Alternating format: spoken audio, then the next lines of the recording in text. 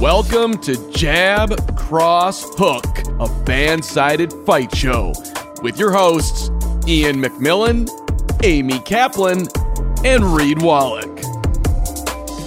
Hello, everyone. Welcome to this week's episode of Jab, Cross, Hook. It is once again myself, Amy Kaplan, Reed Wallach. We are going to be going over a stacked UFC 274 event this weekend, 2 title fights and a bunch of other very good fights. We're also going to have a special guest, Gabe Green, joining us in a little bit, coming off his recent win last weekend. So we've got a stacked show for you. Hello, Amy. Hello, Reed. Before we get started, this is how we start every show now. What are we drinking? Reed, I'll start with you. Please tell me it's better than a Bud Light.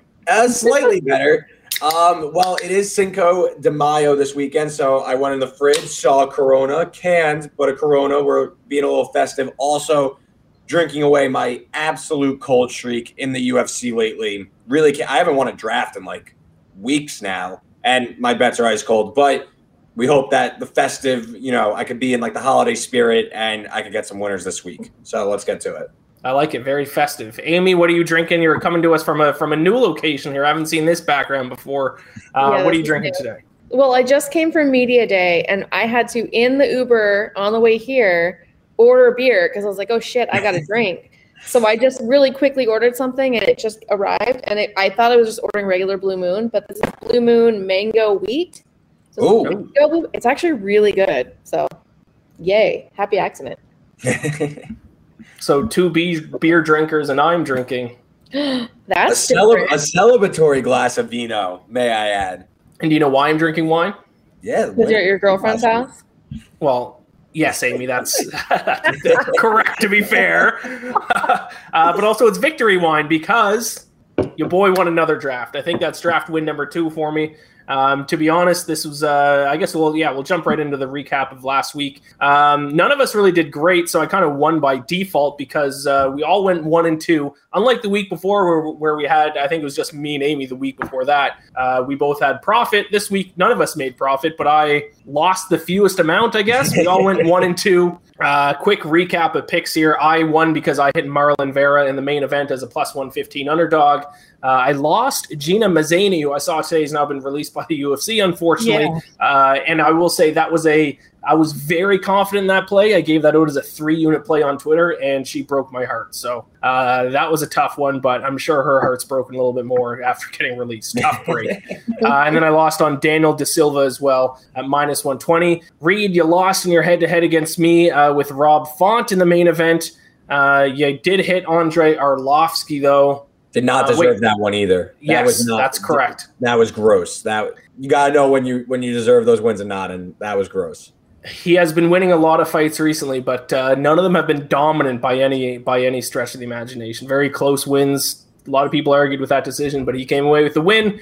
And then you picked against our guest today, so I'm sure that'll be a fun conversation when we bring him on the stream. You picked Johan. I looked up the pronunciation before the show, and now I forget it. Linus, but Yenis? Lanus. I think it's Lanus. Yeah. This feels like rock bottom for me. It feels like this is all coming to a head because I really liked the Rob Font play. I think Rob Font, before the end of that second round, I thought he was looking pretty good. So I was pretty confident in Rob Font. And then, now Gabe Green going to come on and probably roast me for betting against him, which I deserve. This feels like rock bottom for me on Jab Cross Hook. So hopefully this could turn it around, next week. And then Amy, you bet on Jared Gordon as an underdog, Gerald Mearshart as an underdog. Those 2 underdogs did not come through for you, but you hit Natan Levy. But unfortunately he was a pretty big favorite. So I am the winner kind of by default, but also I'll be honest, like I said, I don't really feel like a winner because I still lost money, but I'll take it. A win's a win. Listen, a win's a win. Yeah. Hold on to it with pride. Yes, exactly. Now I will enjoy my my victory wine. It's a nice Malbec. Do I know what a Malbec really is? Not. Yeah, I was going to say, really. I don't know what that is. But it's become my red wine of choice because it's the only one I know. Let's recap the UFC really quick, and then I'm sure Gabe will come on here probably in about 10 minutes. Let's talk about the main event, Marlon Vera, Rob Font. Do we have a photo of Rob Font's face afterwards? Because he looked rough. I don't know. We couldn't find one. I mean, come on. His face, he didn't look like it. Did he? You go, Amy. No, did he post it? I haven't seen it. I saw it just after the fight, but that's like viewer discretion advised. That is He like posted it? that was graphic. He posted it though? I don't think he posted it. I just saw it on like ESPN. He's very much. Oh yeah, I mean I've seen photos, but he hasn't posted anything, and I think that's telling. Because even when you lose, typically fighters are like, "Yeah, look at like this war I was just in." He looked like a completely different person. It was bad. He looked like he just lived through like a horror movie. Yeah. Like his face was not looking good. That's 2 straight fights now where he like significantly outstruck his opponent and didn't really make any headway. You know, obviously by the end of it, like in the aggregate, he looked like the one in worse shape despite like dealing out a ton more strikes. Like I went into this fight, like again, I bet on Font, so like I guess I'll give my side. Ian, you could give kind of your perspective. But first round, I thought he looked great, and then I think he might just be his chin might be shot because he would be winning. I think he was winning rounds 2 and 3, and then would just get completely stunted in the last 45 to 30 seconds, and that would just ruin his round. So you know, it seems like he could deal out a lot of volume, and he has the cardio, but it just seems like he can't wear any more damage. He looks like he's kind of a broken man. Very concerning, like long term for someone who I thought was ultimately a contender at bantamweight. Go ahead. No, I was just gonna say you look really funny, Ian, because you like for a moment there you look like a little machine, and your blinking was very slow. You went a little like fuzzy there, and also I'm rocking a new too, so that might be part of it. Yes, that's causing the connection issues. Go ahead. Sorry. No, I was just gonna say I have an interesting question for you two, and I'm interested to hear what you two think because I think this fight kind of proves a point that some people have. I know Chael Sonnen has made this argument before, but do we need main events to be 5 rounds? Because some guys take damage, especially in the last 2 rounds, that they don't necessarily need to take, especially non-title fight main events. Like, do we need to do 5 rounds? Like, that's a lot of 25 minutes of getting punched in the face is a long time, and we saw it on Rob Font this week. Amy, I'll start with you. How do you feel about 5-round fights? Do you like them? Are you against them? Do you feel indifferent? I like them because I think that that's the only way that a fighter is going to get the experience to then fight in a title fight. And I feel like if they just if the only chance of fighting a 5-round fight is if you're going to fight for a title, I think that's going to automatically give the champion some edge. And so I think that 5-round fights, yeah, they don't need the damage, but I don't know. It doesn't bother me. I like the 5-round fights. Yeah, I think also typically when you get the main event, you're on like that title fight trajectory. You know, it's almost like a warm up to when you eventually get those championship fights. So I do think that you like if you're main eventing, you are somewhat in the mix for a title shot typically. So I think that 5 rounds actually justifies it. But do we even need 5-round title fights? Yes. Yeah, okay. I think they're different beasts, and like again, I think that it kind of separates the mid-levels, the goods and the greats that could go 5 rounds and really keep up that cardio. Because again, Rob Font I think has the cardio to go 5 rounds. I just don't think he could physically wear 5 rounds anymore. Where someone like Marlon Vera, and Ian, I want to ask you. You bet on Vera. You obviously saw the fight, and it looked like he could take that punishment. I'm still a little because I like Marlon Vera. He's a G. I mean, he looked like a beast out there, but I still don't like this fight didn't change my like ceiling expectation of him. I don't necessarily see him like contending for a title. I think someone like Jan or Sandhagen or Aljamain Sterling, obviously the champion, I think they would still have their way with Vera. I didn't necessarily leave changing my overarching opinion of him. Why does that happen? He's a title contender. Why does that happen with Marlon Vera? When he beat Sean O'Malley, people said the same thing. They were like, he just kind of got lucky. If they fought again, Sean O'Malley would win. He front kicks Frankie Edgar for the win. He beat up David. He had Jose Aldo on the ropes. Like, he's basically, for the most part, I know he lost that decision, but for the most part, he's kind of passed every test that's been thrown at him. I don't know why people don't believe in him.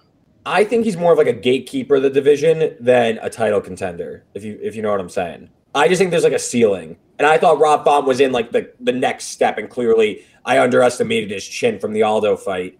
But I just, again, I feel like Vera was losing those first 2 rounds, like for sure. I don't know. That's how I see it. I think he deserves a chance. I definitely think he's earned the chance. But I agree. I know what you mean. Like, I don't think he's going to actually stand a chance when it gets to that point. You know? Is there any word on who's up next for him? If I had to guess, it's probably something like Jan. I can't remember. Or maybe Sanhagen. I don't think they talked about that. Dana wasn't there, so we didn't get to ask him about that kind of stuff. So, but you know who was Marlon Vera. there? Zac Efron was there. I saw that you tweeted about that. I almost big lost Zac Efron fan, eh? Oh my god. Yeah, I think Zac Efron's the only person I would ever really lose my shit over. And I saw him walk in, and we had a moment. We looked at each other, and that was it. And then he walked away. But he's gonna remember me the rest of his life. I'm sure. Absolutely. Yeah. Lock eyes. I've never locked eyes with Zac Efron, so you have that at all. Than I can say. He was wearing sunglasses too, so I'm just imagining he was probably looking at me. He was not looking like in that direct, like looking directly at you. Directly at me. There was nobody else around me. It had to be me. Complete off-topic side note, living in New York, like famous people here like just walk amongst normal people. So it's weird because like I'll see someone who I think is a famous person, but they're just like acting like a normal person, so I'm not sure. I'm like 2 weeks ago I thought I saw Lawrence Fishburne. I was like, is that Lawrence Fishburne or just a guy that looks like Lawrence Fishburne? I don't know. I would never know unless I asked him. That's how it is in LA too. It's like the shittier they're dressed, they're probably famous. Yeah, like that's their idea though. Yeah. I feel like LA there's more paparazzi though. I feel like they're trying to avoid paparazzi. New York, like nobody bothers them for the most part. But that was a complete off-topic side note just because you brought up Zac Efron. Shout out Zac Efron, High School Musical. Do you want to talk about how Rob Font missed weight? How about that? Marlon Vera fought a Rob Font that missed weight. That's right. I forgot about that until just this second. Yeah, he looked like poop. He like kind of fell off the scale a little bit when he was coming off of it after. I don't know. I go back and forth about if that had any effect on his performance. You know, like was he was he depleted? Was something going on? Was there an injury? Was there, I don't know. I feel like the fact that he hasn't addressed the weight miss, addressed the loss, there's something else going on. I think that the past two losses where he's kind of sitting on the doorstep of maybe a title shot, that's like a tough one. Like I definitely think that this is like, again, I'm of the belief these things end fast. Like these guys at the top, it ends fast for them. So like this might be a look in the mirror type loss for him, especially the way he lost. I mean, he looked absolutely terrible. Again, we don't have the picture, but it was a very graphic finish, that fight. I mean, credit to him. He finished the fight, but he might be wearing this for a little bit. And I remember they were talking about like in the pre-fight like hype during the broadcast stuff. They were talking about how he got back out there, and that might have like aided to the weight cut that he had such a quick turnaround. He didn't maybe take the full time to recover from the injuries, so maybe that played a factor. But I think we're going to see Rob Font out of action for quite a bit of time here, and he really heals up and tries to get back out there. But I honestly think that chin might be shot. Yeah. Andrei Arlovski, we talked about. He did get the win. It was a close win. He did get it though. But now he's won 4 fights in a row. Are they going to give Andrei Arlovski like a near top contender and try to give him another shot? Or are they just going to kind of keep giving him like middle of the road kind of guys? I hope they just keep giving him middle of the road kind of guys. Right. He's not exactly winning these fights in a way that are like, oh, maybe Andrei Arlovski's having a late career resurgence. I mean, he's looking good, especially for his age, but I don't know if I want to see him fight the Derek Lewis's of the world or the Curtis Blades of the world. Yeah, I still there's obviously like a jump in class there, but he should have lost. Like he should have lost at some point. If you keep money on Arlovski, and like I felt dirty. Like I mean, I lost like every other fight, so I guess I'll take it. But like I was like, shut up that he just win. Like, give me a break. It's always really awkward to interview them afterwards too. I don't remember anyone directly. Actually, you know what? I was in the bathroom. I wasn't there for when he was being interviewed. But when those fighters come back, when they win, when you were like, oh my gosh, there's no way. Like I remember Macy Barber came back one time when she won, and I was like, there's no way this girl won. I'm pretty sure it was Macy Barber.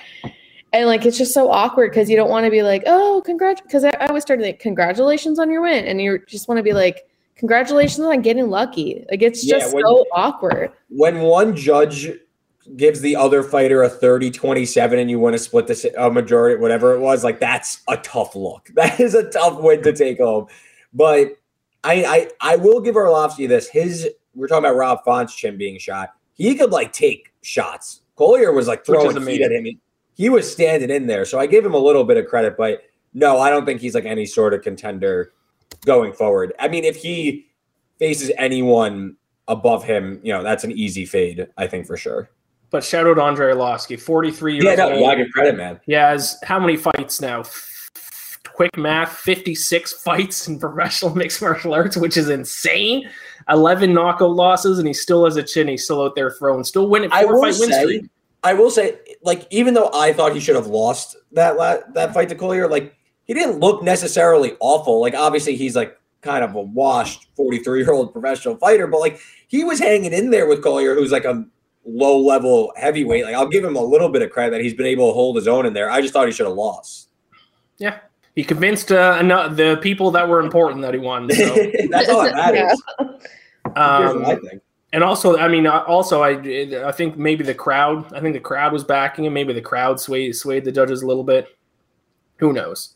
Colby Covington. Did we get Colby Covington pictures of his broken tooth? We don't. We aren't.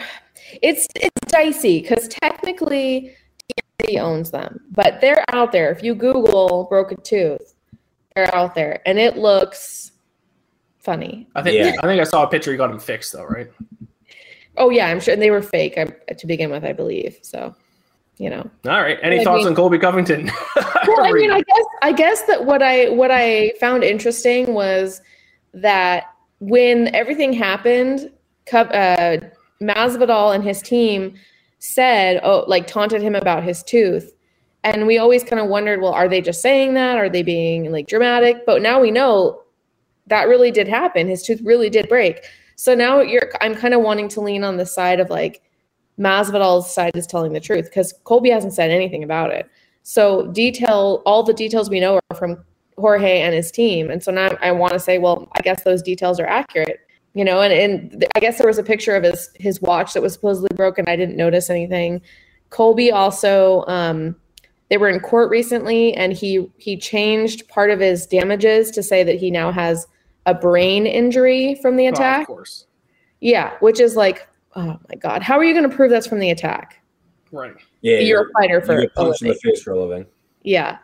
So I just think it's interesting. I can't wait to see how this all plays out in court.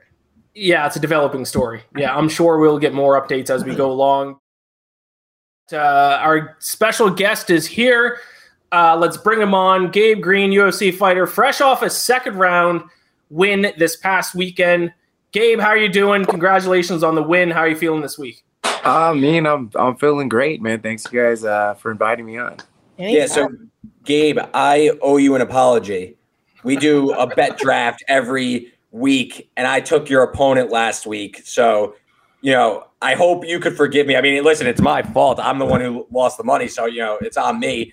I should have known, though, about this eye surgery you got. Round 2 seems like you really just hit another level. Your cardio at another level, but you were talking post-fight about the vision. Can you walk us through getting this corrective eye surgery and eventually getting that knockout win in round 2? First, just never bet against me. No, I learned the hard way. Again, I will never do it again. I'll never do it again. Terrible decisions. It's just bad all the way.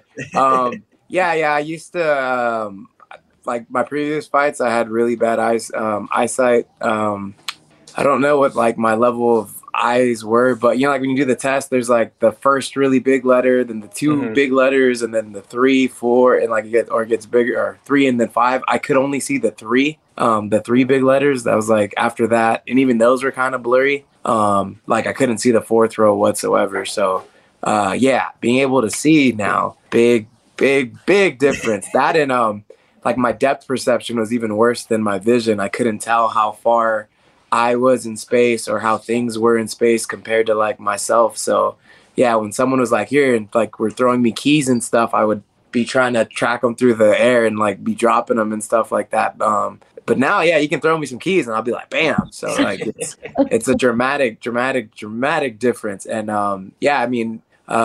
the first round, I played it really slow. My coaches didn't want me to go in there and just start chucking them like usual because I do have decent movement and I can see things. And then he has that knockout power. So, they're like, all right, just, let him get tired the first one, pressure him, but don't stand right in front of him. So that's what I did. And second round, he definitely was a lot more tired than me. That's for sure. Yeah, absolutely.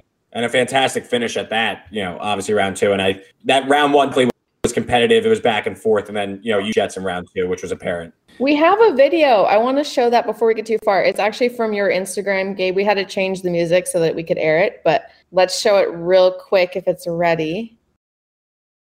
I love that video. I love seeing all the family and friends freaking out. So who are those people?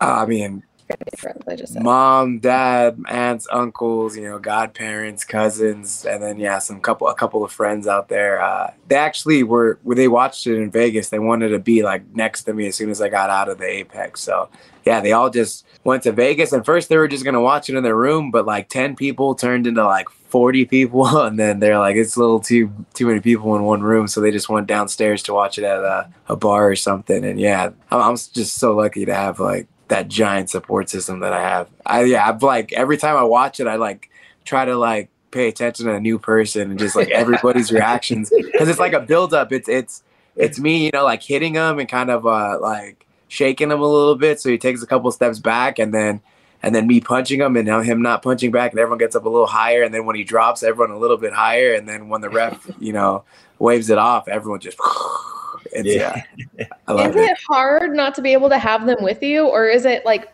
is part of you like, hey, I can focus on this, I don't have to worry about like my family being there and taking care of them, or would you rather they be right there in the Apex with you?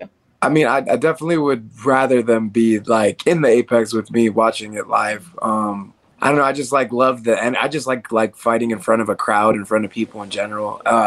Fighting at the Apex with like the 100 people or whatever were in there was like the most people I've fought in front of since like 2018. So I mean, even that was nice, but there's nothing like fighting in front of like just your people when they're there, because you could totally feel their energies just like going through the air. And so I mean, yeah, I'm definitely looking forward to the next fight that they can actually be at. You may not have had your family, but you had Zac Efron there. And that's basically. Yeah. I'm working with Zac Efron into this as much as I can. It was really cool too, because like, I mean, there must have been some guys that bet some money on me or were just a fan of me, because like after the first round was over, or like even walking in, people were cheering for me, and then after the first round was over, I'm in my corner, and some guys like, all right, Gabe, you're down 1, but it's okay. Just keep at it. You're going to break them. I'm like, thanks, man. I appreciate it. That's the plan. So, yeah, I mean, and then, yeah, as soon as I won, like the whole place went wild. It was super cool. I can't say for sure if Zac Efron was one of the people wilding out, but just for in my own mind, that's just what happened. I think he was the loudest one in there. Yeah, he was definitely. Speaking of betting, because you just brought up that maybe some people had some money on you, Reed said he went against you. I'm glad he admitted that, and I didn't have to call him out myself because I was getting ready to do that. Do you ever take a look at the odds before you fight an opponent to see if you're like the favorite, the underdog? Do you ever take a look at the odds before a fight? Yeah. I mean, I always put a little bit of money on myself anyway, so I look nice. At like, that was my next question. It's always good to double dip, just, all right, let me win a couple extra checks just in case they don't give me that bonus. Like I'll give myself one. So yeah, I check out the odds. I'll even or not even me per se, my cousins and stuff, my friends will send me like people's predictions on the fights, and they'll be like, look at these dummies, they think you're gonna lose, and I'll be like me, it was funny too, because so I had a little mishap in training and I bruised my heart, but and I mentioned it to someone in an interview that had happened to me, and that's why I had to pull out of fighting with Dwight Grant, and that turned into me having full-blown heart surgery and like almost like being dead, and like people wondering how I'm even able to fight. So it's funny how like things get around and stuff like that. How do you bruise your heart?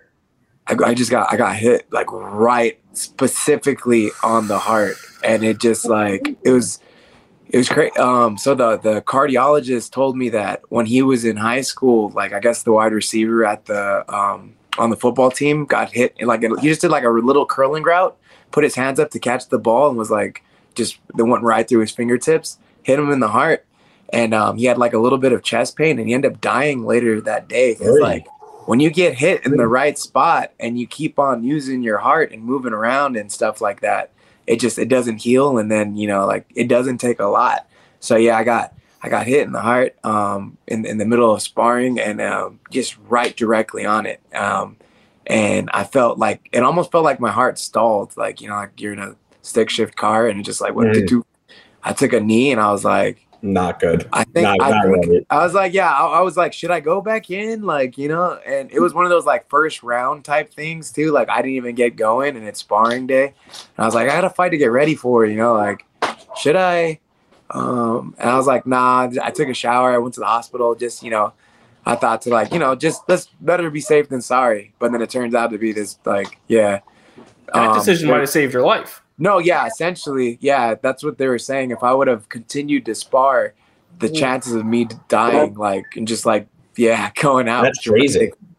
So yeah, I did the, you know, God's on my side. You know, they decided to give me some wisdom that day and was like, Gabe, you know, don't think with ego, just be the smart person.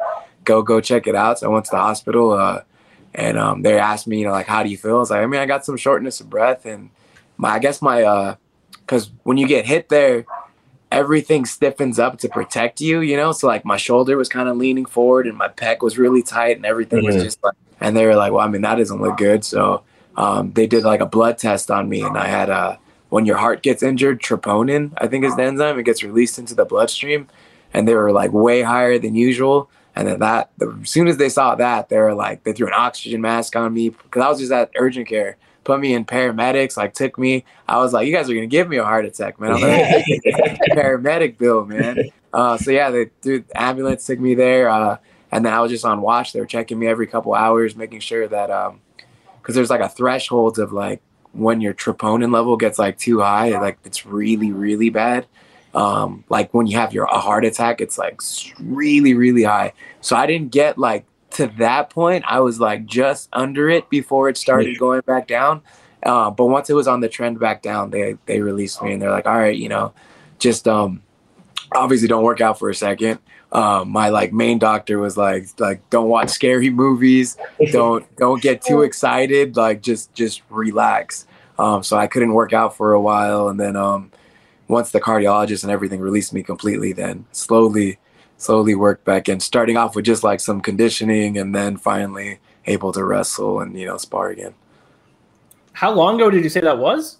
That was September, I believe. Yeah. Kevin Nicholson asked actually a legitimate question. Did you then, like, after this fight, did you like go to like a cardiologist or something to get checked in, like after this past fight? After this past one, no. I mean, it felt fine. I didn't have any problems. Probably might be a smart thing for me to do, but you know, as far as the cardiologist told me, like once he was like, "You're cleared, you're good to go," you're like, you're not gonna have any problems. I was like, all right, cool. You know, I'm straight. So first, thank God you're like, okay, that's always good. But that Dwight Grant fight that you had to pull out of, is that kind of one you want to get back? Like, is that something you were like hyped up for? Obviously, Dwight Grant, veteran of, you know, the welterweight class. Is that someone maybe kind of on, not like your checklist, but someone you're definitely itching to get back in the ring moving forward? I mean, like I told Amy after the fight, the only person I've got really eyes on is D-Rod. Besides that, I mean, whoever. I mean, yeah, if they want to match me up with Grant again, more than willing to run that, do that all day. But yeah, I mean, it's not like if we get to fight, cool. If we don't get to fight, you know, whatever. Whoever they match with me, then I'm gonna sign the contract and we'll get it going. Yeah, I mean, I definitely have D-Rod on this list of things I want to talk to you about. Like, is it the fact that you have a loss to him, that's why you want to get that back so badly? Is it him, like, as a fighter? Do you have anything against him? Like, what's the motivation there? I don't have anything against him. I mean, I think he's good, and I think just stylistically, it's an amazing fight for everyone to watch. You know, like, I mean, he hit me like 170 something times, but you know, I still landed like 140 or something like that. So it wasn't like I wasn't cracking him too, you know. And that was me rusty as shit. So I just want to fight him.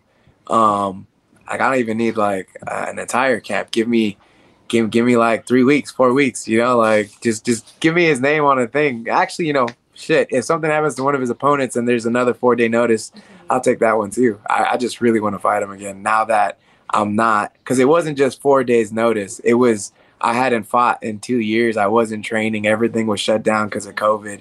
So it was probably, you know, me at the most unprepared you can like imagine getting ready for him. So I mean, now that I'm training all the time, even if they hit me up on like a day's notice, it's going to be a totally different fight. Yeah. Yes, I imagine you wouldn't turn down a short notice fight now just because that first one didn't kind of go your way. Because like you said, there's so many variables that went into that. Yeah. I mean, but like, and then like I said, he gave me my first L in the UFC, and I would like to. I mean, you can't wipe it clean. I lost, but just like a little asterisk, like, but he got it back. Yeah, that's awesome. So another opponent that you have a loss to that's in the UFC is Jalen Turner, and obviously he's not in your weight class. Is that somebody that you would like to also get a kind of like a redo over with? I mean, I would totally be down to fight Jalen too. If he, I don't think I'm making 55 anymore though, so he would have to come up to 170. That's why, I mean, I don't really press that one so much. I don't think he wants to come up to 170. But if you ever wanted to come up to 170, yeah, by all means, I'll take that one too. And I believe you've also been training with another former guest of ours, Ozzy Diaz, as well. Is that correct? Oh, yeah, Ozzy, that's my boy. I was just talking to him. I was like, when's your Contender Series fight, man? Which day it is? I need to get tickets. How do I get tickets? Yeah, I was like just texting him before I got on here. How do you think he's going to do? Oh, he's going to smash, man. Ozzy he's so good. Like, he helped me get ready for, I didn't even really I knew kind of him, but I didn't really know who he was, but he helped me get ready for when I fought Roe. And and then I experienced Ozzy for the first time. He's so long and moves good. I'm like, you fight at 185. Why are you moving so gracefully? Doesn't make any sense. Stay still. And then he's no slouch on the ground or anything either. He's got solid wrestling. I think he's going to do so good in the UFC. I think so too. Yeah. And he told me what his opponent is. I don't think I can say, but I think he's gonna do well with that opponent. Oh.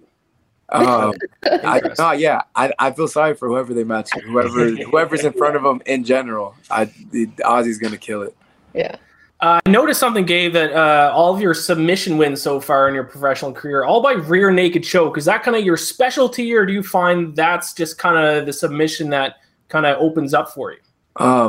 I mean, it does open up for me, but I mean, if you've watched any of my tape in the fights, I'm a pretty good back rider. Once I get on the back, it's pretty hard to get me off. So a little mixture of both. For some reason, people do give me their neck a lot of the time, though. So I think it's just they get tired, and they got two options. They can either stand in front of me and continue to bang and risk getting knocked out, or they can dive for a takedown. And usually I'm able to sprawl and then take the back. It's just what it is. And then if I'm on your back, I'm glued to it, and then it's over. I like to ask this question of our guests. Is there a certain submission you haven't pulled off yet that you kind of have in your back pocket? Like in the training room, do you have a specialty that you go to when you're rolling quite often or anything like that? I mean, I got all kinds of tricks, I'm good at all kinds of submissions. I just don't really, I don't really push the grappling exchanges too much, I like to keep it standing, not because I'm not good at grappling. It's just what I think is the most fun. I think it's what people want to see more so than anything is the a stand-up exchange. So that's where I keep it. But I mean, yeah, if we ever went to the floor, you guys would be surprised at how many submissions I'd be able to snatch up. If that's what was given to me, they just keep on giving me their neck, so I just take it. You mentioned earlier that you bet on yourself, which I love that move. Do you bet on any other UFC fights not involving yourself? I mean, not too much. I'm not a giant bet guy. I have complete control of what's going on in my fight, so I don't. It's a different bet. It's not like I'm rolling, something and be like, all right, let's see how it goes. I know how much I put in, and at that point, I'm completely confident in it. It's not even like a bet, it's like, all right, here's more money. Let's go. But I mean, if I can put money on Ozzy, I'm definitely gonna put money on Ozzy. I don't know if we can do that on the Contender Series, but yeah, you can.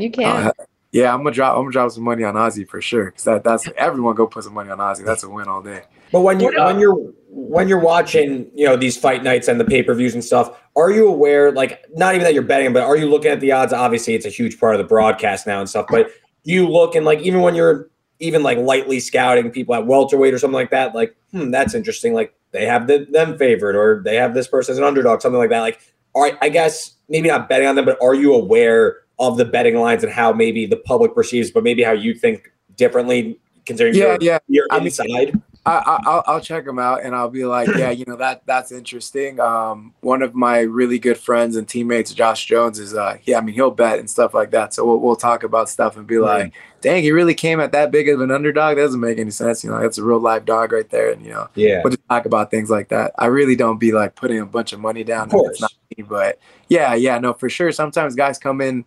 Sometimes there's some real live dogs in there. And I mean, every once in a while, if he's like, there's a giant underdog when we think he has a shot at winning, So I put a little bit of money on Bobby because I was like, I knew it was going to be hard when he fought, who did he fight? Makhachev? That was the big underdog. His last one, yeah. Yeah. I knew what he was going to do to Bobby, but I was like, Bobby's never been subbed before.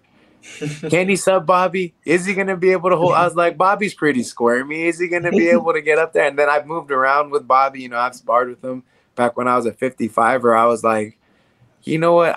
Just in case. And plus, he's my boy. I was like, I'm going to throw some money on him. So, yeah. I mean, that unfortunately didn't work out like I planned. But, yeah. I mean, we talk about stuff like that. One more question I got to ask you before you go, Gabe. Your pick for this weekend: Justin Gaethje, Charles Oliveira. Who do you got winning the title fight? Yeah, the best way I can put it is if it's like round 1 or 2, for the what you said Chandler one, or no, the Gaethje Oliveira. Gaethje Oliveira. I'm gonna go Gaethje. Okay. I knew because Chandler had Oliveira like dead to rights in the first round, and then I think Gaethje's durable enough to like continue that same kind of onslaught for more than just the first round. Chandler kind of fizzes out a little bit sometimes, or like he can't keep that war going. Although he did have a pretty good one with Gaethje himself. That fight was freaking amazing. Yeah, that was one of the fights of the year. Yeah. But yeah, you know what? Like, I'm a big fan of Oliveira, but I kind of think Gaethje's gonna pull it out. It sounded like you were gonna give us a prediction for Ferguson Chandler. Yeah. I got asked about that one a little earlier. I think that I think for that one, for round 1 or 2. Can easily be Chandler, but I think if it goes to the 3rd, I think Ferguson's gonna win. Oh, okay. Ferguson's a big underdog. Yeah, I mean, big underdog. He hasn't. I mean, and he fought. Was his last fight was Benny, right? And Benny's a stud like I've trained with Benny too. And it's just like Ferguson's one of those guys you can't really count out. He just like.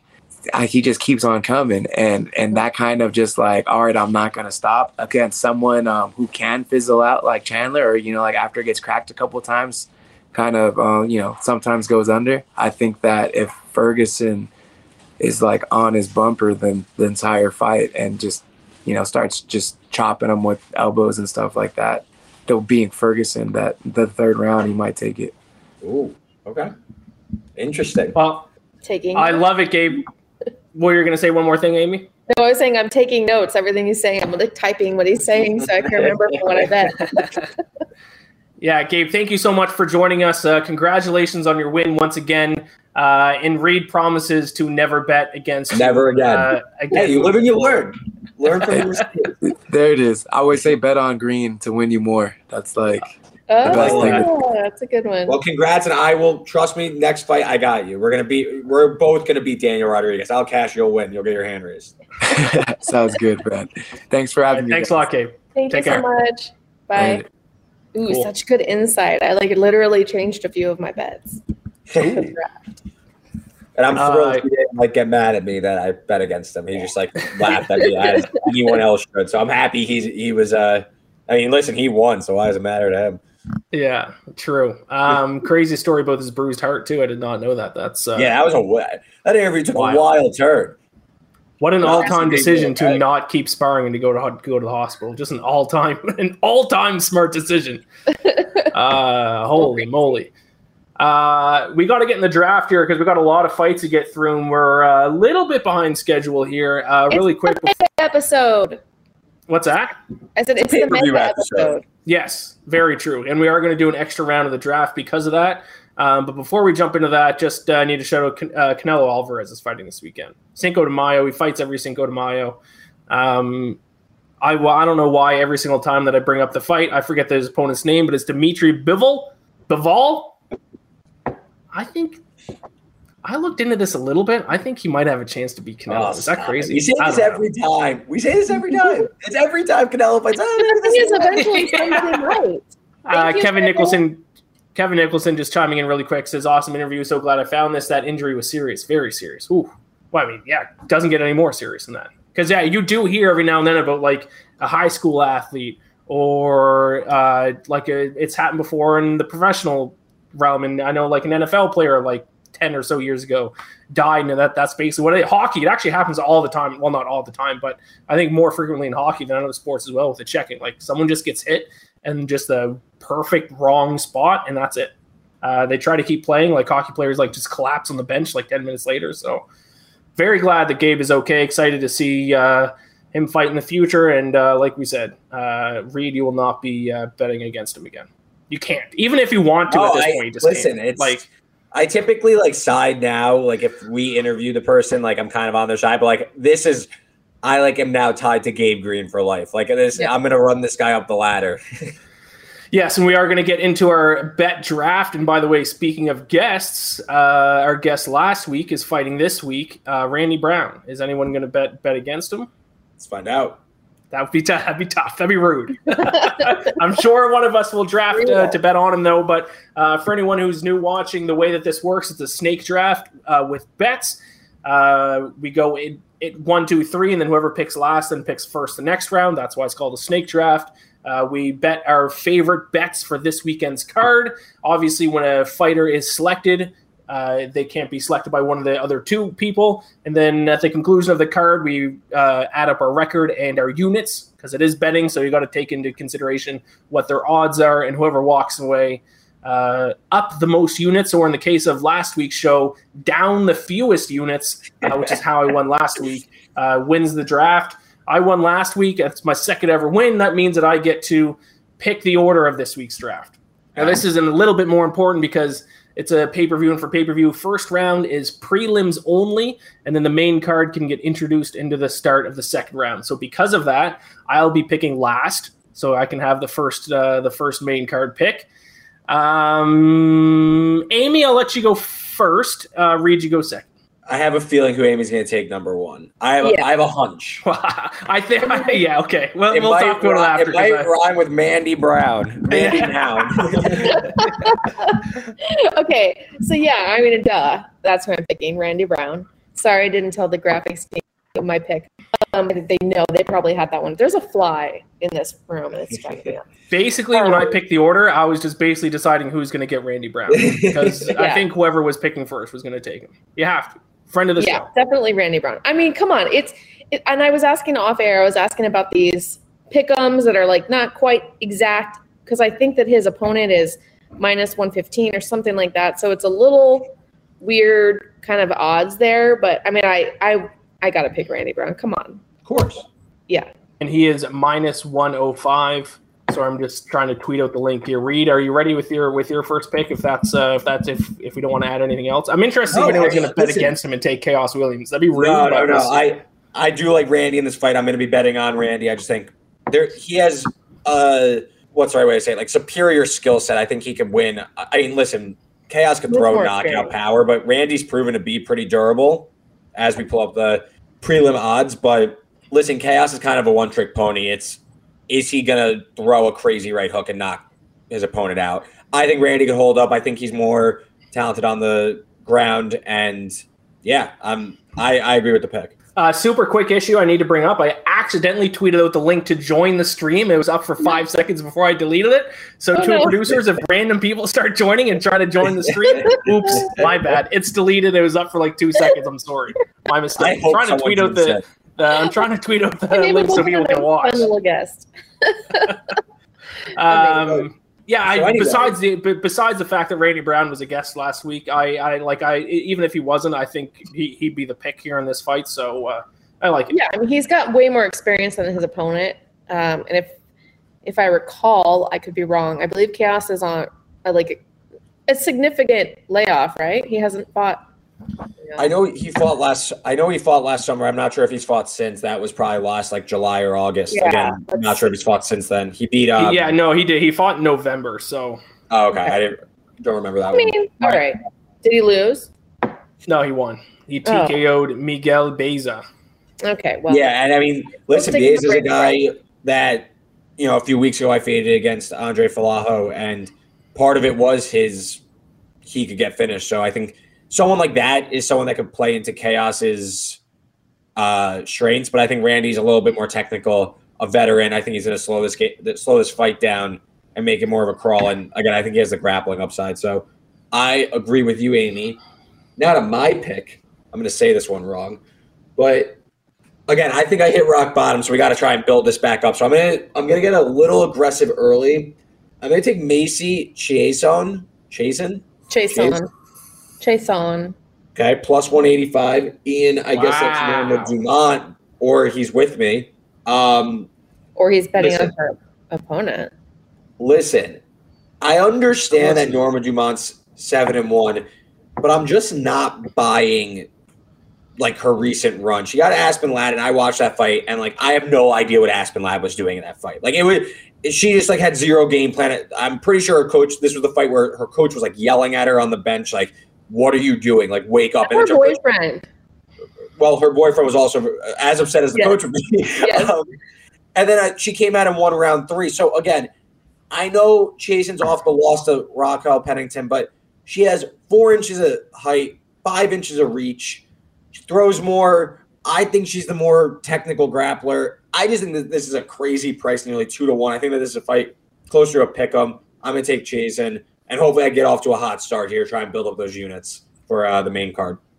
Ian, I can't tell if you're either like – usually I can tell if you're like laughing. That usually means you're like against me. Like you're like – that either means like you're not sure or I stole one of your picks. No, so I looked. So Macy was one of the names where I like when I initially looked at the list and the list of odds, her name jumped out, and then I looked into the numbers and I studied for her fight, and I was like, no, I don't like her at all. She's going to lose. Okay. So I'm against her, but I'm not. She's a big underdog, though. She is a big underdog. I'm not gonna pick the opposite side though, because it's just the odds are too long. No value to try to win this draft. So, but best of luck, my friend. I wish you well. Thank you. Flattering. My first pick, and I'm really doing a bad job of. I do this with my first pick every time, as I forget to let our producers know. I apologize for that. But if I were to ask you which fighter in the UFC gave Khabib Nurmagomedov his biggest challenge, who would you say? Well, I mean, I'm going to make a joke and say Tony Ferguson, but no. Well, it's kind of I was gonna say maybe it's Gleison Tebow. I think I thought he fought Francisco Trinaldo, but I'm looking back at his record. I don't think he did. I might have just mixed him up with Gleison Tebow. That ruined my whole intro. I'm taking Francisco Trinaldo regardless. And to pick him here. He didn't fight Khabib. I think I was thinking of Gleison Tebow. I don't know. I'm gonna figure it out later. But I am done with betting against old guys just because they're old. Because Francisco Trinaldo is 43 years old. Every time I've gone with that strategy, it has not worked out for me. But I mean, he's still a good fighter. 4-1 in his last 5 fights, and now he's taking on Danny Roberts, who, to be honest, I think is going to lose this fight and then might get cut. Danny Roberts on a 2-fight win streak, but his last fight against Ramazan Emeev, split decision victory, and it was a terrible decision. We were talking about a bad decision earlier with Andrei Arlovsky. This was an even worse decision. 10 out of 12 media outlets, I looked into this, 10 out of 12 media outlets scored the fight as a win for Emeev. So terrible decision. So really he should be 1-3 in his last 4 fights, and he just hasn't really beat anyone impressive. I'm going to take the old veteran, Francisco Trinaldo. Any thoughts? No. Okay, so no thoughts. Go ahead and bring up the graphic for round 1. Yeah, I'm anxious for your main card pick, I think. If one of you could recap that while I type in my second pick here. Yeah, I could go. So Amy and Ian both go with basically coin flips, and Randy Brown for Amy at -105. Ian goes Francisco Trinaldo at -110. I'm getting a little aggressive trying to get off the schneid here. So I go Macy Chiasson. Chason? Amy, Chason. Plus 185. Yeah, I don't think I've won a draft in like the last like 5. So I feel like I need, guy try and shake it up a little bit, get like a spicy draft. Are you now going. overthinking things though, and just taking crazy? I don't think it's like so. you're chasing. No. I don't think that this is a chase on. I think, she was on my short list, and of course, first round is prelims only. And Randy Brown went. Nothing else really jumped off the page to me, so I'm cool kind of taking a shot early because the main card I kind of lean more towards favorites overall. So I want to try and back myself up with a few underdogs early. Complete side note before I give out my next pick. Credit to me because, Reed, I know you took a week off the show once to watch your Brooklyn Nets. The Toronto Maple Leafs, my diehard most favorite team in the world, are playing right now, and I don't have it on TV. I haven't looked at the score, so credit to me for not skipping like Reed did. So really quick, because I've done the show with Nets games on playoffs a little bit different. Are you like DVRing and pausing it? Are you pausing it and then like gonna shut off your phone and like catch up live? Or are you going to, like, just jump into the game? No, I can't be behind schedule. I'll just jump into the game. It'll be probably... I would tee it up where I, like, pause my TV, come and do the show or something, and then I'd come out and watch it. Maybe I could have done that. I didn't even think about it. But Leafs. That's why you need me. This is what I'm here for. Those, like... But then I feel like I would accidentally look at Twitter and then just ruin it, so... No, I'll just catch. I'm only probably going to miss the first 10, 15 minutes of the game. But regardless, my first pick of the second round here, it is a pick in the main event of the evening. I am taking at the end of the fight. Bruce Buffer is going to yell, and still the undisputed lightweight champion of the world. Give me Charles Oliveira, sizable favorite here. -180, but I'm going to take some underdogs, I think, in the later rounds of this draft. I wanted to get my guy. Also, I feel like I might have been able to get him later in the draft because I think both of you might be on Gaethje. I think you might have said that in the past shows. But regardless, just in case, I wanted to get him. Most submission wins in UFC history by 4. He doesn't just have the most submission wins by 1, by 2, by 3, 4 more submissions than anyone else in UFC history, and Justin Gaethje really hasn't fought a grappler in his entire UFC career outside of Khabib, and he got choked out by Khabib. So I guess you might be able to say that Tony Ferguson's a bit of a grappler, but not really. He's kind of grapple second, strike first. I think Charles Oliveira is going to take him down. I think he's going to submit him, and I don't think it's going to be much of a fight for him. I think the odds makers have this one right. I'm hearing a lot of people saying that Gaethje has value at his current price. I don't think so. I think the odds makers have it right. Give me Charles Oliveira -180.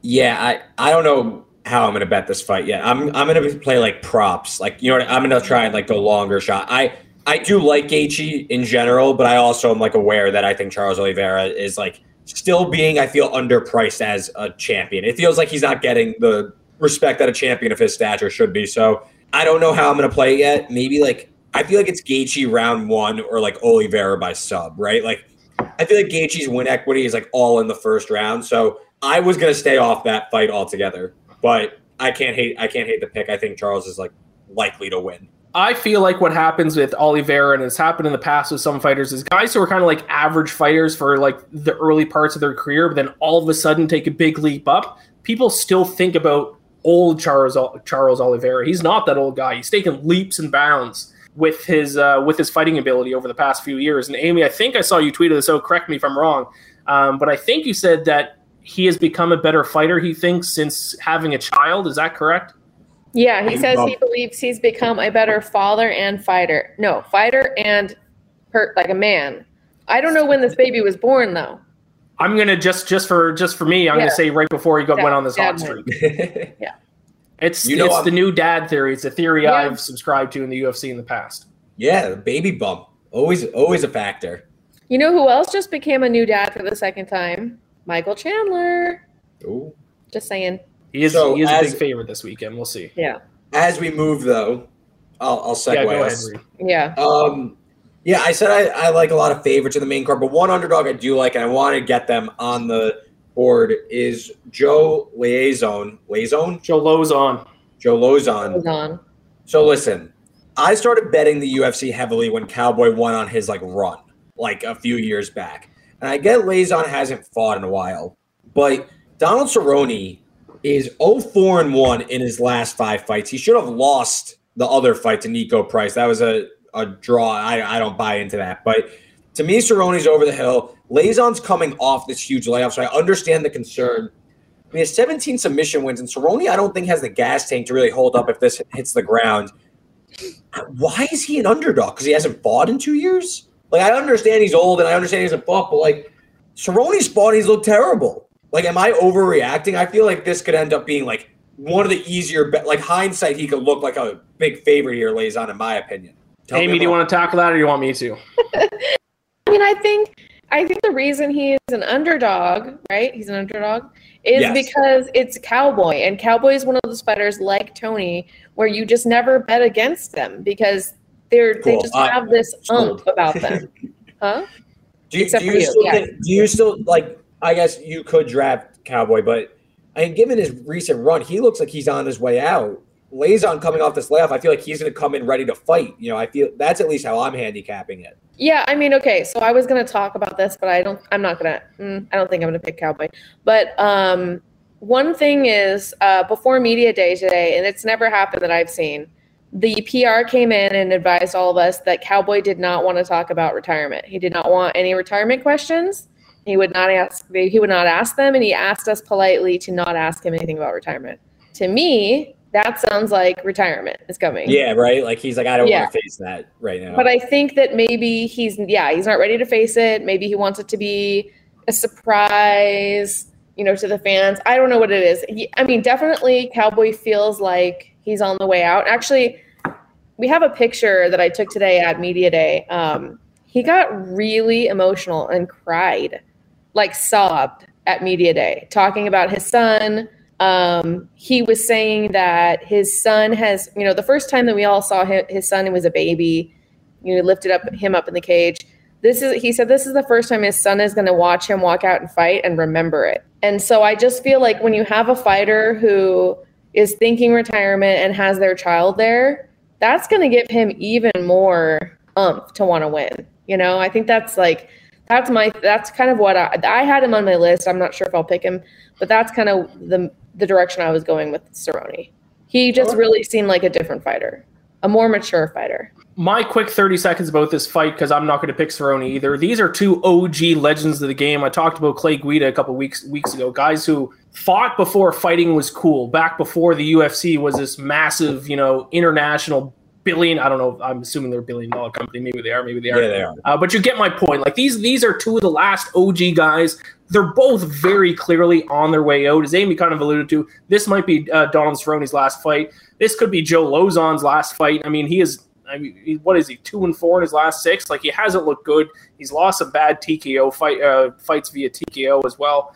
I'm going to stay away because these kinds of fights where it's two guys who are going out, it's which guy was more motivated in camp? And we don't know the answer to that question. Yeah.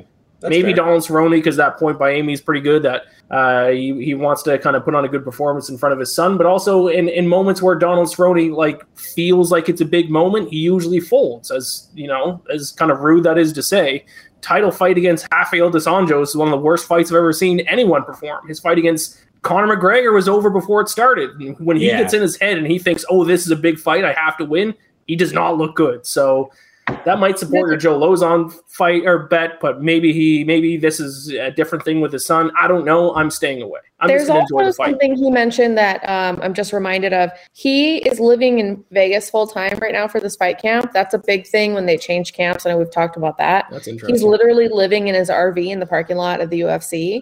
That tells me he's pretty motivated then if he's going to do that. He also said that there was something that he learned after these losses, that when you fight your whole life and your goal is to be in the UFC, that once you make it into the UFC, you feel like you've made it and you don't have to keep working for it. You don't have to keep learning. You don't have to keep trying because you're there. And he said that he got to the point where in his last losses, he wasn't trying anymore. He wasn't motivated. He had lost that fire to work towards something. So I think he's talking about having that back. So I don't know. What is your pick, though? Oh, it's my pick. Okay, so let's move on the draft now. No, that fight was worth a couple minutes talking about because it's too low G's. Even though you were still mispronouncing it, it's Joe Lauzon. How dare you? Lauzon. He hasn't fought in 2 years. Give me a break. Okay, so I'm going with Justin Gaethje. Oh, okay. I wasn't originally going that direction. I was really like, I don't know. Like I saw how it was with Khabib. I just think he's one of those guys who's going to be like Benavidez, who's going to constantly keep getting shots and just never winning them. And I listened to what Gabe was saying, and listening to him today talk about, this is his hometown. He's going to have that arena packed. He hasn't fought here in I almost called it Arkansas, Arizona in a long time. I don't know. I feel like it's a little bit of an edge there that you've got everybody watching. You've got the crowd behind you. I just feel like it would be a really magical moment. And I feel like I want a magic moment. So there we go. And I need another. I'm happy you guys took both sides of this because I have like no interest in. I'm happy we got to talk about it. And I'm happy I don't have to like have a pick on it. You know my thoughts on it, so I don't have anything else to add. Myself and Amy are going head-to-head in the main event this weekend, but let's wrap up. Let's bring up the graphic to wrap up round 2 before Amy gives her first pick for round 3. We are halfway through the draft because we are doing 4 rounds for this big pay-per-view event. So Amy goes Randy Brown with her first pick, Justin Gaethje plus 150 underdog with her second pick. Reed goes Macy Chiasson plus 185. Joe Lauzon, little underdog strategy looks like for Reed this week. And then myself, Francisco Trinaldo as a pick'em. And then Charles Oliveira minus 180 favorite. In the main event for the lightweight championship of the world, Amy, go ahead. Your first pick, third round. I'm going to go Cerrone. I have a list here. I'm going to do it. I mean, I just did that whole spiel. I talked myself into it. Oh, I should have. You kind of talked me into it, too. I forgot to tell the graphics team. It's Donald Cerrone, Cowboy. Anyways, you showed that graphic anyways. But yeah, it's you kind of talked me into it too, to be honest. Yeah, I talked myself into it. I just feel like this media day was absolutely bonkers. Like, I hope somebody gets to the Chandler Ferguson fight. We have more picks. So anyways, we'll get there. But yeah, I'm going Cowboy. As we know, there we go. And we already know why. Amy's just her strategy of just fading me and you, Reed. I don't know. I'm ice cold right now, so I'm like the perfect guy to fade. So I don't hate the idea, but I will go next. And the co-main that we did not talk about, we have 2 kind of high, there are 3 more on the main card, but this one's definitely the highest profile fight left. Rose Namajunas, Carlos Esparza. I'm gonna go Thug Rose. I know she's a big favorite. I didn't just take 2 underdogs. I have not been overly impressed with Carlos Esparza over this last run, and why I really like in theory I would. She like sets up perfectly to be someone I bet as an underdog, but I saw a different Rose Namajunas in her last fight against Wang Zhili, where she was able to sprawl. She was able to get taken down, but fight out of it, end up controlling rounds, win a pretty clear decision, in my opinion. I was impressed. Esparza has no stand-up game. I know that she won years ago in the first strawweight. That was so long ago, you could like throw that out the window. Rose Namajunas can be what? Can you throw it out the window? Yeah, it's been so long ago, dude. It's been 8 years. Yeah, like you could come on. What are we doing? I think more than 5, and it's a totally different. You can't even compare. That was on like the Ultimate Fighter. These are like we are now like seasoned. We have 2 seasoned vets here. To me, I just think that Rose Namajunas, her growing ground game, like Esparza's path to victory is basically like I'm going to get a takedown and just sit on top of you, and that's gotta be it. She's not going to throw any devastating strikes. That's it. To me, Namajunas, she has the power. I think she has the growing grappling game. I'm not saying I'm like going to bet this money line like straight out and lay the 2-1, but like I'm going to look for ways to play her, probably by decision and like parlay her, maybe if I like Charles or something like that. But I think Rose is the side here. I think that she's a clear cut above Esparza. Again, if Esparza lands all the takedowns, then I guess like that I'm just going to be miserable for 25 minutes, but I'll take my shot. Take Carla, please. There is an ice cream truck going down the street right now, you guys. I don't know if that helps my bet or not. If I ice cream truck, I'm ice cold. There hasn't been ice cream trucks in like years. That's crazy. Sorry, I'm completely distracted. I have one go by my 70-minute mark. Yeah, I have one to go by my apartment. Like outside noises. once a week, one goes by my apartment. I'm always tempted to go. I haven't yet, but one day I will succumb to my It's good. Nice out. to my craving and go get one. My final pick. I mean, Carla Esparza. Of course, I saw the way you were sitting there. Yeah, I mean, Reed was saying he's going to take someone in the co-main event, and like every time that he brings up a fight where I know I'm going to be on one side, it's like I'm 98% sure he's going to be on the other side. We just do not agree on fights. What happens if we ever start agreeing on fights? Like, then what happens? Maybe we'll just start winning because like we're 50-50 when we go against each other. So like I don't know. Maybe we should be picking on the same side, but. This line is absolutely disrespectful.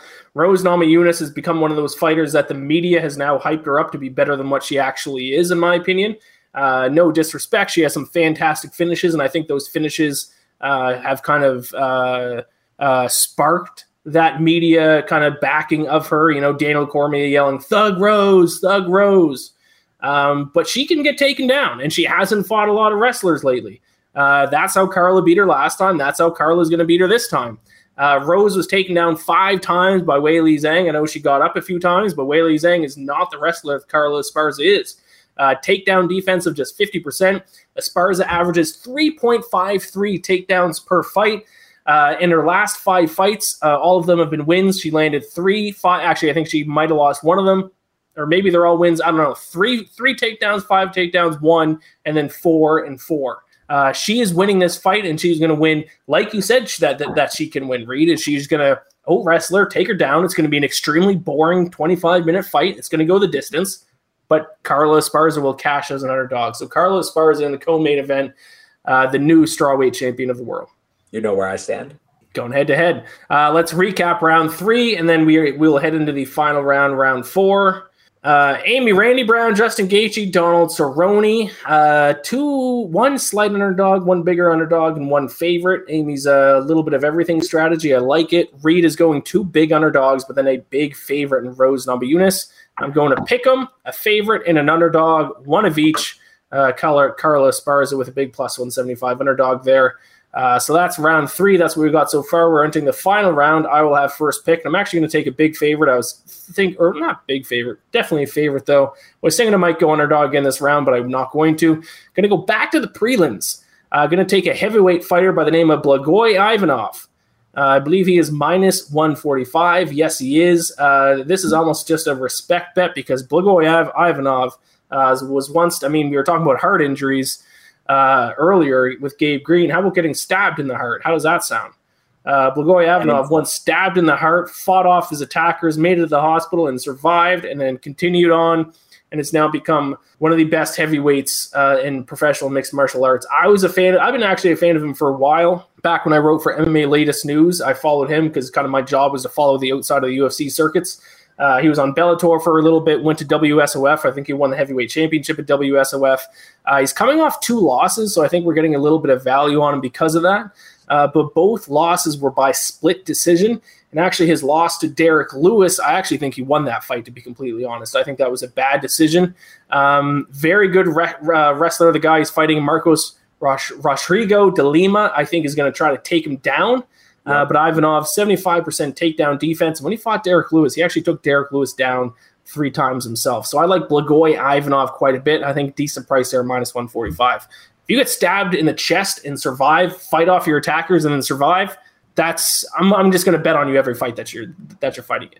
That makes sense. Thoughts? I like Ivanov live after the first round. I think De Lima's going to try and get a submission in round 1, maybe live bet Ivanov. But I agree with you. All right. So it's back to me. Any insight on him? No, he didn't come to media day. No, he wasn't at media day. No, only the main card. Yeah. Oh, only main card. Got it. Okay, makes sense.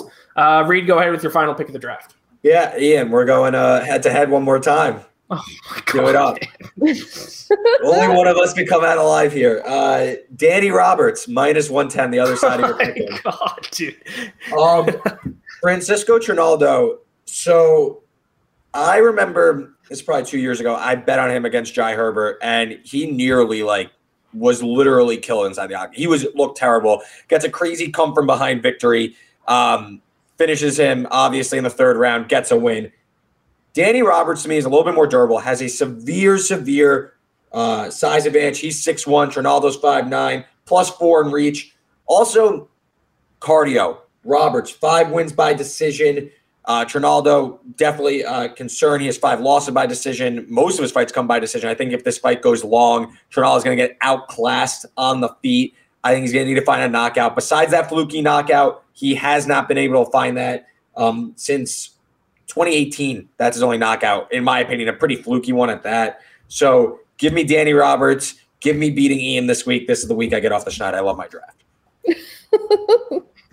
I'm back. I feel it. This broke the way I wanted. By the way, I did look it up. I did mix up Gleison Tibau with Francisco Trinaldo, so that's on me. That's an oops. To be fair, the fight was 10 years ago. Okay, so we're going. I think all of my picks are going against someone else. I don't know. We'll look in the. I think that's typically how you roll, though. True, I guess so. Amy, final pick of the draft. Go ahead. I mean, I cannot believe nobody picked Tony Ferguson, I guess because it's crazy. Okay, I'm doing Tony Ferguson. Oh, I have it sitting there, and I meant to hit send. We're so bad at sending our picks to the graphics team. Sorry. I'm getting better at it. Yeah, that was a point of emphasis for me this week. I had it sitting there, and then I was going to not hit enter until I said it out loud because I'm like, I don't want them to see.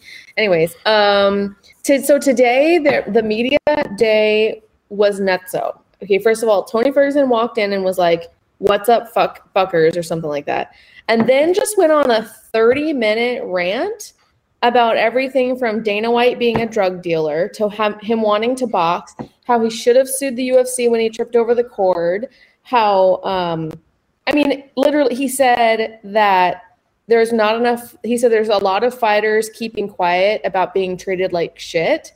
He was like on fucking fire. It was amazing. Could not keep up with all the tweeting. He just was going off. It was amazing. And then also Chandler was doing kind of the same thing, but he was talking shit about Justin Gaethje, which I was like, you're not even fighting Justin Gaethje. And you just lost him. Yeah, he was. Well, because Gaethje said that fight with Chandler was boring to him when it was happening in the cage. And so, of course, Chandler was like, well, you're insane because that was not boring at all. And I think all of us were like, what the F? So then he went off on It was just like, I think that Chandler is looking past Ferguson a little bit. And I know he's this huge favorite. And I understand why. It's because of the way Tony's been the last few fights. But I'm going to go again with this thing where it feels like Tony is coming back. And I think he wants to give a big FU to Dana White and to the UFC. And I think the best way for him to do that is to win the fight. Because I think that he wants to, I think that there might be some negotiations going on behind the scenes. And I think that he's going to put, he always says that Chandler is Dana White's favorite fighter. So I think all of that is him putting a little bit of FU to Dana White. It's very clear that he's upset with the UFC. So much shit was talked. And I will never bet against Ferguson. I love Michael Chandler. I think Michael Chandler's a great guy, but I'll never bet against Tony Ferguson. That's all. You know what? You leave it on. Well, first of all, Tony Ferguson, a huge underdog. So if he does win Amy, he might just single-handedly win the draft. Second of all, Tony Ferguson is a character, to say the least. If you follow Tony Ferguson's careers and listen to his interviews and kind of read about some stuff that's happened in his personal life, I'll say he's a character and leave it at that. He says some wild things. So I don't know. He's lost 3 fights in a row, but two of them were to one was to Gaethje and one was to who's the other? Poirier, I think. Oliveira and Beneil Dariush. Chandler actually kind of stuck up for him a little bit. He said that, and I guess he's in kind of the same boat where he's got a lot of losses in the UFC. But he's like, look at who we're losing to. We're losing to the best of the best. And we're putting up great fights. We're not just getting knocked out in 4 seconds or something. It doesn't look like it's super one-sided fights. And he's like, people kind of just look at those losses and don't think about all of the things that go into those fights and into the matchups and stuff. So, see, that's I was just going to say, go ahead. Go ahead. You finish your thought. Then I'll give my thought. I was just going to say, that's probably why the odds might be too far apart. They should be closer than what they are because of the fact that people are not looking at Tony Ferguson's opponents. They're just looking at the fact that he's lost 3 in a row. So now they've made him a big underdog. So value bet. He probably is a value bet. I wasn't brave enough to take him myself, though. Yeah, I think Chandler has acquitted himself very well in these fights. To me, Tony Ferguson, since that one fight against Gaethje where he got absolutely pummeled, he was a huge favorite in that fight. I remember that was one of my bigger bets. I had Gaethje. He was like, I think a plus 200 underdog, and he just cleaned him. Since then, Ferguson hasn't been the same. Chandler puts himself in harm's way a lot, so I could see a Tony Ferguson finish, but like, how is Chandler? It's going to be like one-way traffic, I feel like, especially early. And I mean, Gabe Green made some good points about maybe like round 3, Ferguson could find something, but like, he's just been getting rolled in these last 3 fights. Like, if I'm betting it, I kind of like Chandler by decision. I think it's like he comes out and dominates him, and then like it's a really sloppy last like 7 minutes, like end of round 2, round 3 is kind of like sloppy, and it becomes kind of like a mess. All right. We'll see. I do have a recap graphic. Wow, the guy in the middle. I probably should have just I should have teed that up a little bit better than just asking if we had a recap graphic. Getting cranky here, an hour and 20 minutes in the show. A little cranky on my end. I apologize to the producers. I should have teed that up better. But I am on Francisco Trinaldo, Charles Oliveira, Carlos Esparza, and Blagoy Ivanov. All of my picks are on opposite sides, except for Ivanov. That's the only one that someone just did not decide to fade me. Amy, you're on Randy Brown, Justin Gaethje, Donald Cerrone, Tony Ferguson. Through 3 underdogs. One of them a very slight underdog, though, to be fair. And if Tony Ferguson wins, you'll be in a very good spot this week. Reed goes underdog with Macy Chiasson, Joe Lozon. Then he goes big favorite with Rose Namajunas, and then a pick'em with Roberts going against my Trinaldo pick. So a couple head-to-heads, interesting draft. We'll see how it goes. It is a stacked card from top to bottom, UFC 274 this week. Do either of you have any closing remarks before we shut this down and I turn on the Leafs game? I got a little cranky there because I checked the score and the Leafs are losing at the end of the first period. So that instantly put me into a bad mood. Apologize to the producers. Any final thoughts before we wrap this up? No, just that I'm very excited for this card. Yeah, it's going to be very good. Yeah, it's going to be a banger. But Ian, we will let you get out of here. Best of luck to you guys. 2nd, 3rd place, I'm talking to you. But I'm really pumped for this card, and everyone, I can't wait to recap it next week. Producer Richard says apology not accepted. So that's fair. I got a little cranky there. I don't know. I'll send you some flowers or something. Maybe I'll make up for it. All right. Thank you all for watching. If you're watching on YouTube, be sure to like and subscribe, all that good stuff. Good luck with all of your picks this weekend. Is there a UFC card next weekend? I assume so, right? I assume so. I try not to look that far ahead. I'm like a fighter. I don't want to look too past the one in front of me.